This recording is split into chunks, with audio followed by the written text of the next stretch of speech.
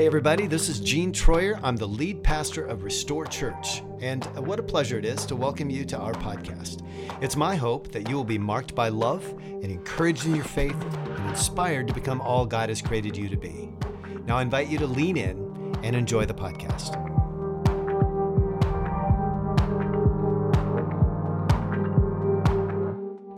Hey, what's the church? We've been in this is our fifth week now, 5 weeks into kind of a big overview of what is the church. We're looking back through history. And we started in Acts chapter 2, and we recognize that the church is a creation of God. The church is also an upside down kingdom. Jordan talked to us about the church being on mission or out of commission. On mission or out of commission. And last week, Brenda talked to us about everybody always. Being hyper aware, being really aware of those who have traditionally been excluded and marginalized within the church and within society as a whole. So we look at church, and if everybody always is our mantra, if that is what we live into. I used to have a pastor that would say, if everybody smells the same, you don't have a very diverse church. If everybody looks the same, if everybody's hip and cool and smells right and dresses right, we got a problem, right? We got a problem. And so if the church is actually supernatural, because if God created the church, then it is a creation of the Holy Spirit. Acts chapter 2 bears this out. So if the church is supernatural, if the church is upside down and other focused, if the church is welcoming to the stranger, to the excluded, to the marginalized, then how do I get in? Because if the church is all of those things, we all want to get into that, don't we? When I was a kid, and I bet when you were a kid, if you wanted something, your parents might have said, well, nothing's free, so you better earn it. Nothing's free, so what are you gonna do to earn what you want? This is the mindset that many of us would have, and perhaps rightly so to some degree. But then along comes Jesus and says, my grace is free. Can't earn it. That sets us in a conundrum, doesn't it? So how are we qualified for this free gift? What actually saves us? Many of us want to know, when am I good enough for this offer of free gift? So, all you church people, hold on. You think you know the answer. Don't check out on me. I need you to lean in. You need to help me out. See, in 2000, a movie came out. Goodness, that's 21 years ago already. Wow. It was called The Way of the Gun. I'm not endorsing this movie. I'm just telling you about it, right? It's a violent tale of criminals, of kidnapping, of extortion. And in the middle of all of this, the criminals have this crisis of conscience. They begin to wonder, what if we start believing in God? One of them asks, what are you going to have to give him? If I believe in God, what am I going to have to give him? If I believe in God, what will I say to him? How am I going to defend what I've done? And so they embark on this bloody quest to do the right thing. The movie ends with a shootout where both main characters are shot, and as the camera pans out, one of them asks, what are you going to tell God now? What are you going to tell God now? So why would I bring this movie up? Why talk about this movie? Because much of what happens in the movie is motivated by a twisted understanding of salvation. Check this out. In 2020, last year, a survey conducted by Arizona Christian University found that the majority of people who describe themselves as Christians, let's say over half, 52%, accept a works-oriented means to God's acceptance. Over half of the surveyed said they would accept a works-oriented means to get to God. In contrast, only 46% who describe themselves as Christians expect to experience eternal salvation because of their confession of sin and acceptance of God as their Savior. The movies are twisted, so is the American church. We have a concept that it's either earn or burn. Gotta earn it? I'll probably burn.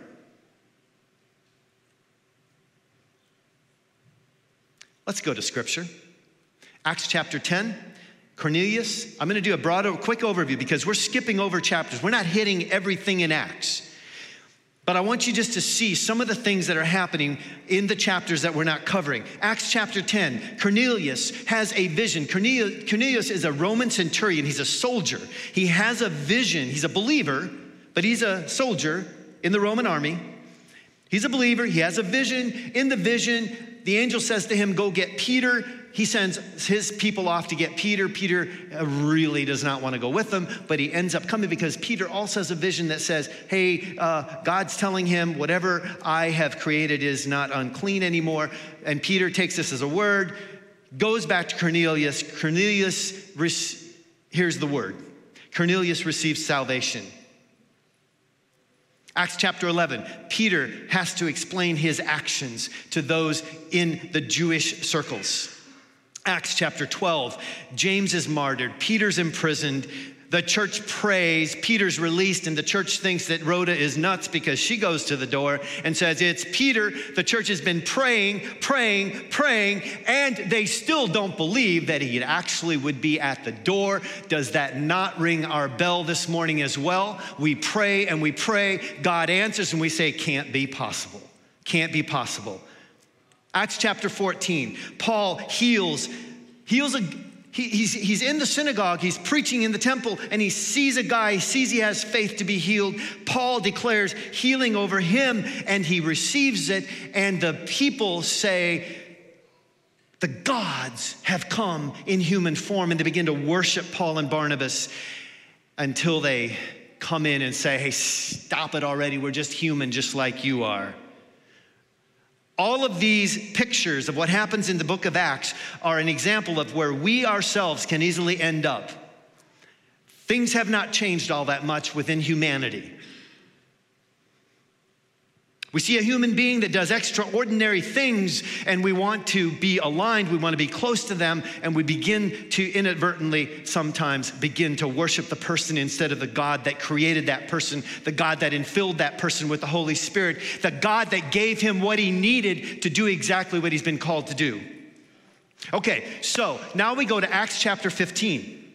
And Paul and Barnabas have been in Antioch of Syria, and they have created a culture where everybody is welcome to the table. Gentile and Jew, all. If you believe, you are at the table. And then along come some men from Judea. Here they come. Probably Pharisees that believed, they were actually believers in Jesus, but theologians kind of believe that that's who it was. Some men from Judea arrived and began to teach the believers. Here's what they taught him. Unless you are circumcised as required by the law of Moses, you cannot be saved. Now, Paul and Barnabas disagreed with them, arguing vehemently. And finally, the church decided to send Paul and Barnabas to Jerusalem, accompanied by some local believers to talk to the apostles and elders about this question.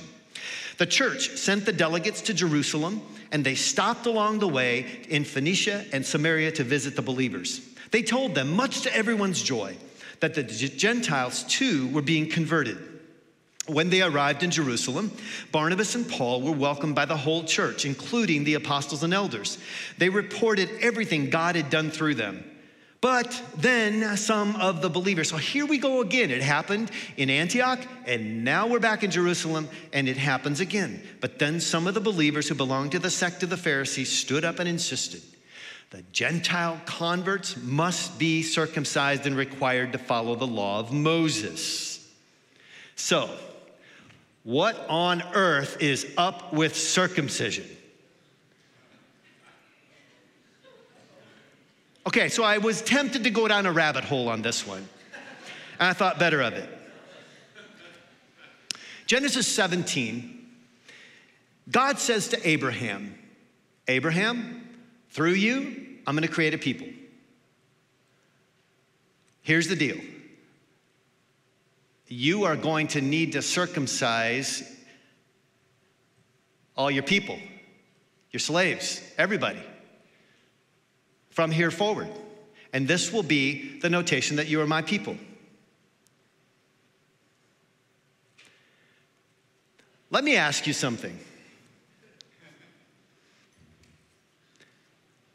When you do something for a really long time and then someone comes along and says, we're going to change the rules, that doesn't matter anymore.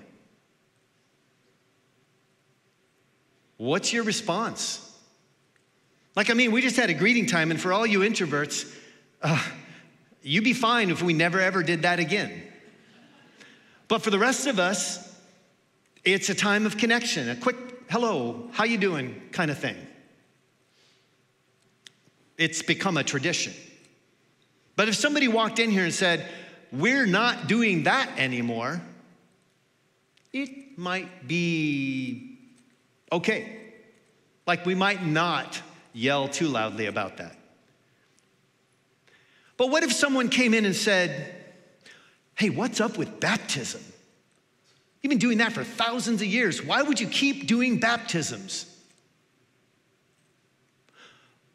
Well, we would have a ready response, wouldn't we? Well, according to Jesus, we're commanded to go, make disciples, baptize them. That's the easy answer. But what if they insisted? What if they said, no. This is a word from God. We're doing something entirely new. What if someone came in and said, we're going to change this up?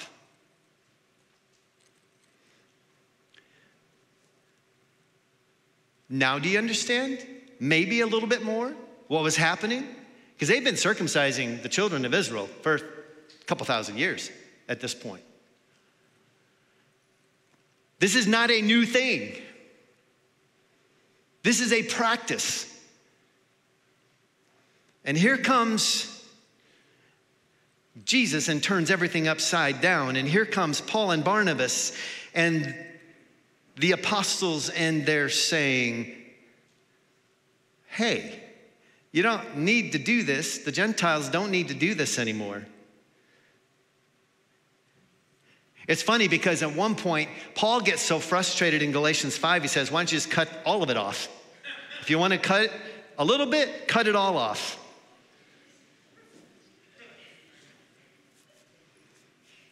So they went to the Jerusalem Council. They went to the Jerusalem Council because you know what? Sometimes churches get into a fix. They don't agree with each other. We're all people, right? And sometimes we need a little help to get through difficult circumstances.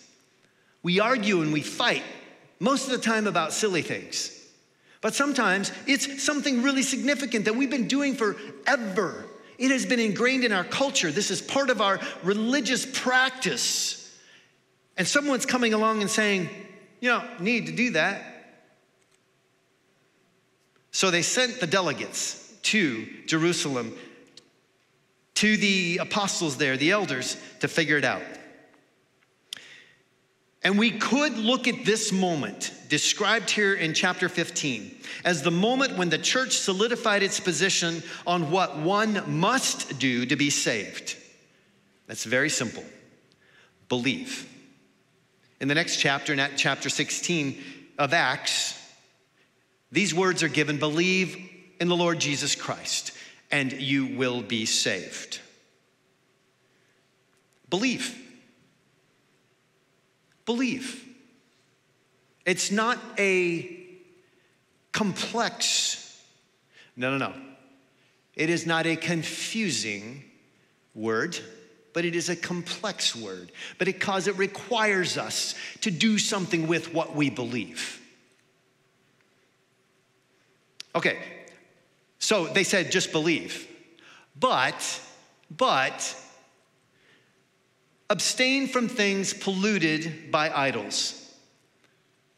All right, you and I don't sacrifice to idols, do we? Think again. What are the things that you love? What would you do to be able to go to that big game and sit in the stands? What would you do to do your most favorite thing, the thing that you just might, if you think about it, consider an idol? Abstain from those things, they said. In those days, obviously, it was a lot more, you didn't hide it all that much. You had the idols, you sacrificed whatever you were sacrificing. So they're just saying, hey, if you're a Gentile, if you're a believer, believe, and then abstain from things polluted by idols, abstain from sexual immorality. Not something that our culture ever thinks about or does or is involved with at this point in time in our lives on the earth, right? Yeah, well, the culture then was very similar. And it was a common practice to be sexually immoral. And so they're just saying, hey, be sexually moral. And don't eat strangled, bloody meat.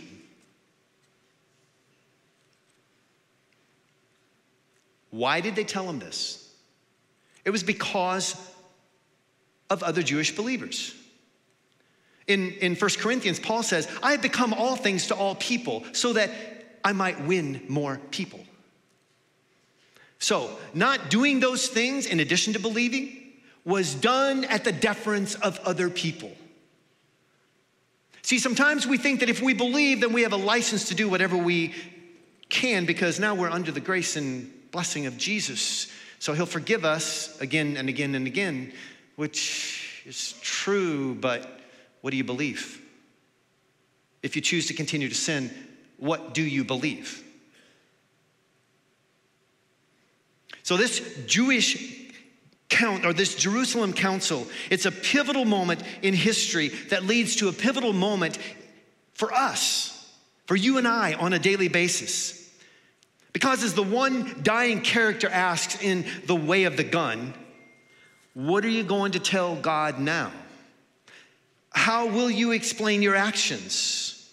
What defense will you have for the way you lived your life? See, if we're honest, this will be a cause of action on our part. Because we know that our good is never good enough. Every knee will bow, every tongue will confess.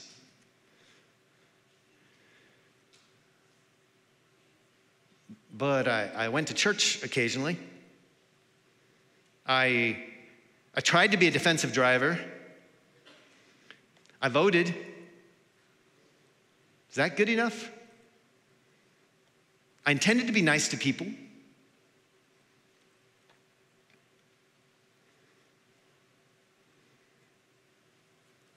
See, my hope is built on nothing less than Jesus Christ, his blood, his righteousness. I can't trust even the sweetest thing. All I can do is lean on Jesus' name. See, when we step back and we say, well, it's either earn or burn, I'm saying to you this morning, neither one needs to be true. Paul writes to the Ephesian church in chapter 2, verse 8, he says, God saved you by his grace when you believed, and you can't take credit for this. It is a gift from God. Salvation is not a reward for the good things we have done, so none of us can boast about it. What is the church? What is the church? The church should be, and I believe it is, a place of grace. Brendan and I took a young lady to, she already talked about it a little bit, but we took a young lady to a shelter this past week and tried to get her some help. And on the way there, we had great conversation. And some of what I heard her say and what we encouraged her in was she was talking about the things that she needed to do, the mistakes, the life that she wanted to live but hadn't lived. And I said to her what I'll say to you this morning: be gracious to yourself and others. Be gracious to yourself. It's easy for us to extend grace to other people at sometimes, but more difficult to extend grace to ourselves. So be gracious to yourself. The journey, it's long, and the road is hard. What is the church? It is a people who practice what they believe. See, practice reveals belief. Practice reveals belief. It is a people that hold firmly to the teachings of Jesus and generously release our grip on our preferences in deference to others. I wish it wasn't true, but in the church, dissension has been a cause for separation. Or disagreements have been a cause for dissension, which has caused all kinds of disunity. What we know, you guys, is that the gospel is for all people. The gospel is not Jesus plus all these other things. The gospel is Jesus. It is only and all about Jesus. Jesus is the way that points to life. He is the way that is life. What we believe informs our practice. What we believe informs our practice. So we believe God when he says, my grace is sufficient.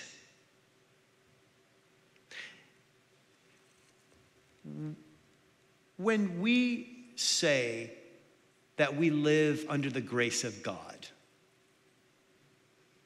have you ever heard someone say, better be careful, don't extend too much grace. Don't extend too much grace. Don't fall in that ditch.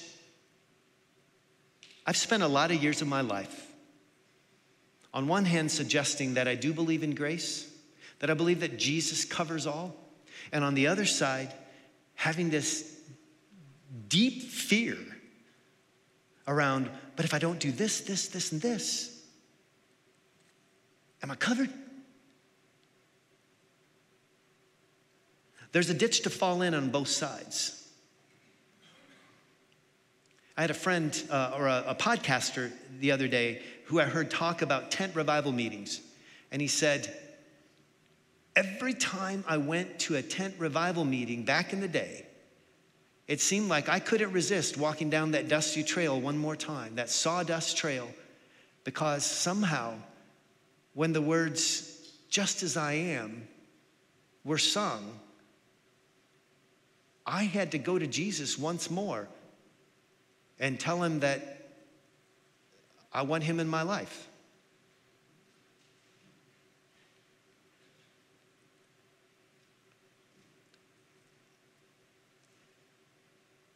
When we say yes to Jesus, his grace covers us, and we practice what we believe.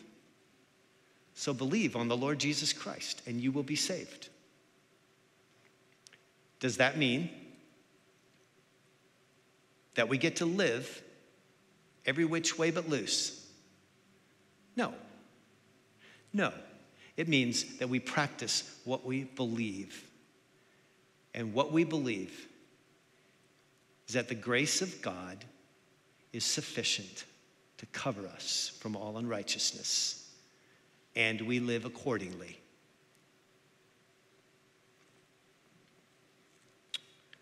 We practice. We practice by renouncing. We practice our faith by renouncing the fallacy of earned grace, and we practice becoming a love, joy, peace, patience, kindness, goodness, faithfulness, gentleness, and self-control kind of people, because there isn't any law against those things. Because what truly counts is whether we've been transformed into a new creation. Practice reveals belief. So as you go about your work this week, let those words remind you that whatever you do, do it all in the name of Jesus, our Savior, and practice what you believe. Would you stand with me?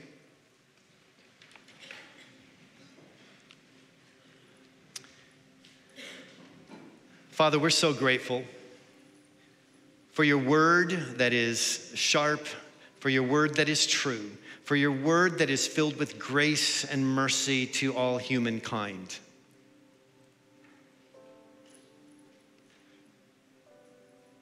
This morning, many of us have had many different experiences in life. And some of us are sitting here this morning, God, and we don't even know. We don't know about this grace. We don't know what it means to walk the way that you've created for us to walk. Some of us have experienced so much pain from the local church, from our families, from our circumstances, that it overrides everything else that we're experiencing. All the good in our lives is negated for some of us because of the pain that is in need of healing. So wherever we are in our circumstances this morning, Father, I pray in the name of Jesus that you would bring healing and restoration to every life within the sound of my voice. That where grace has been mistaken, where grace has been abused, would you bring healing? Where following the law has been lifted up higher than the beauty of grace.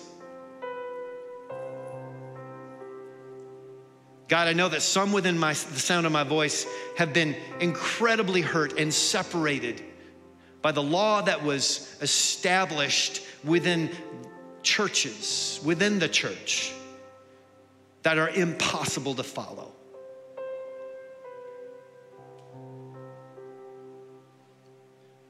For those that had that experience, again, I pray healing. I pray restoration, Father.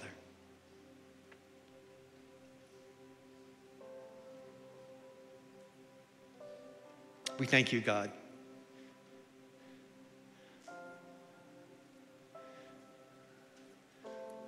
That where sin exists, your grace exists even more.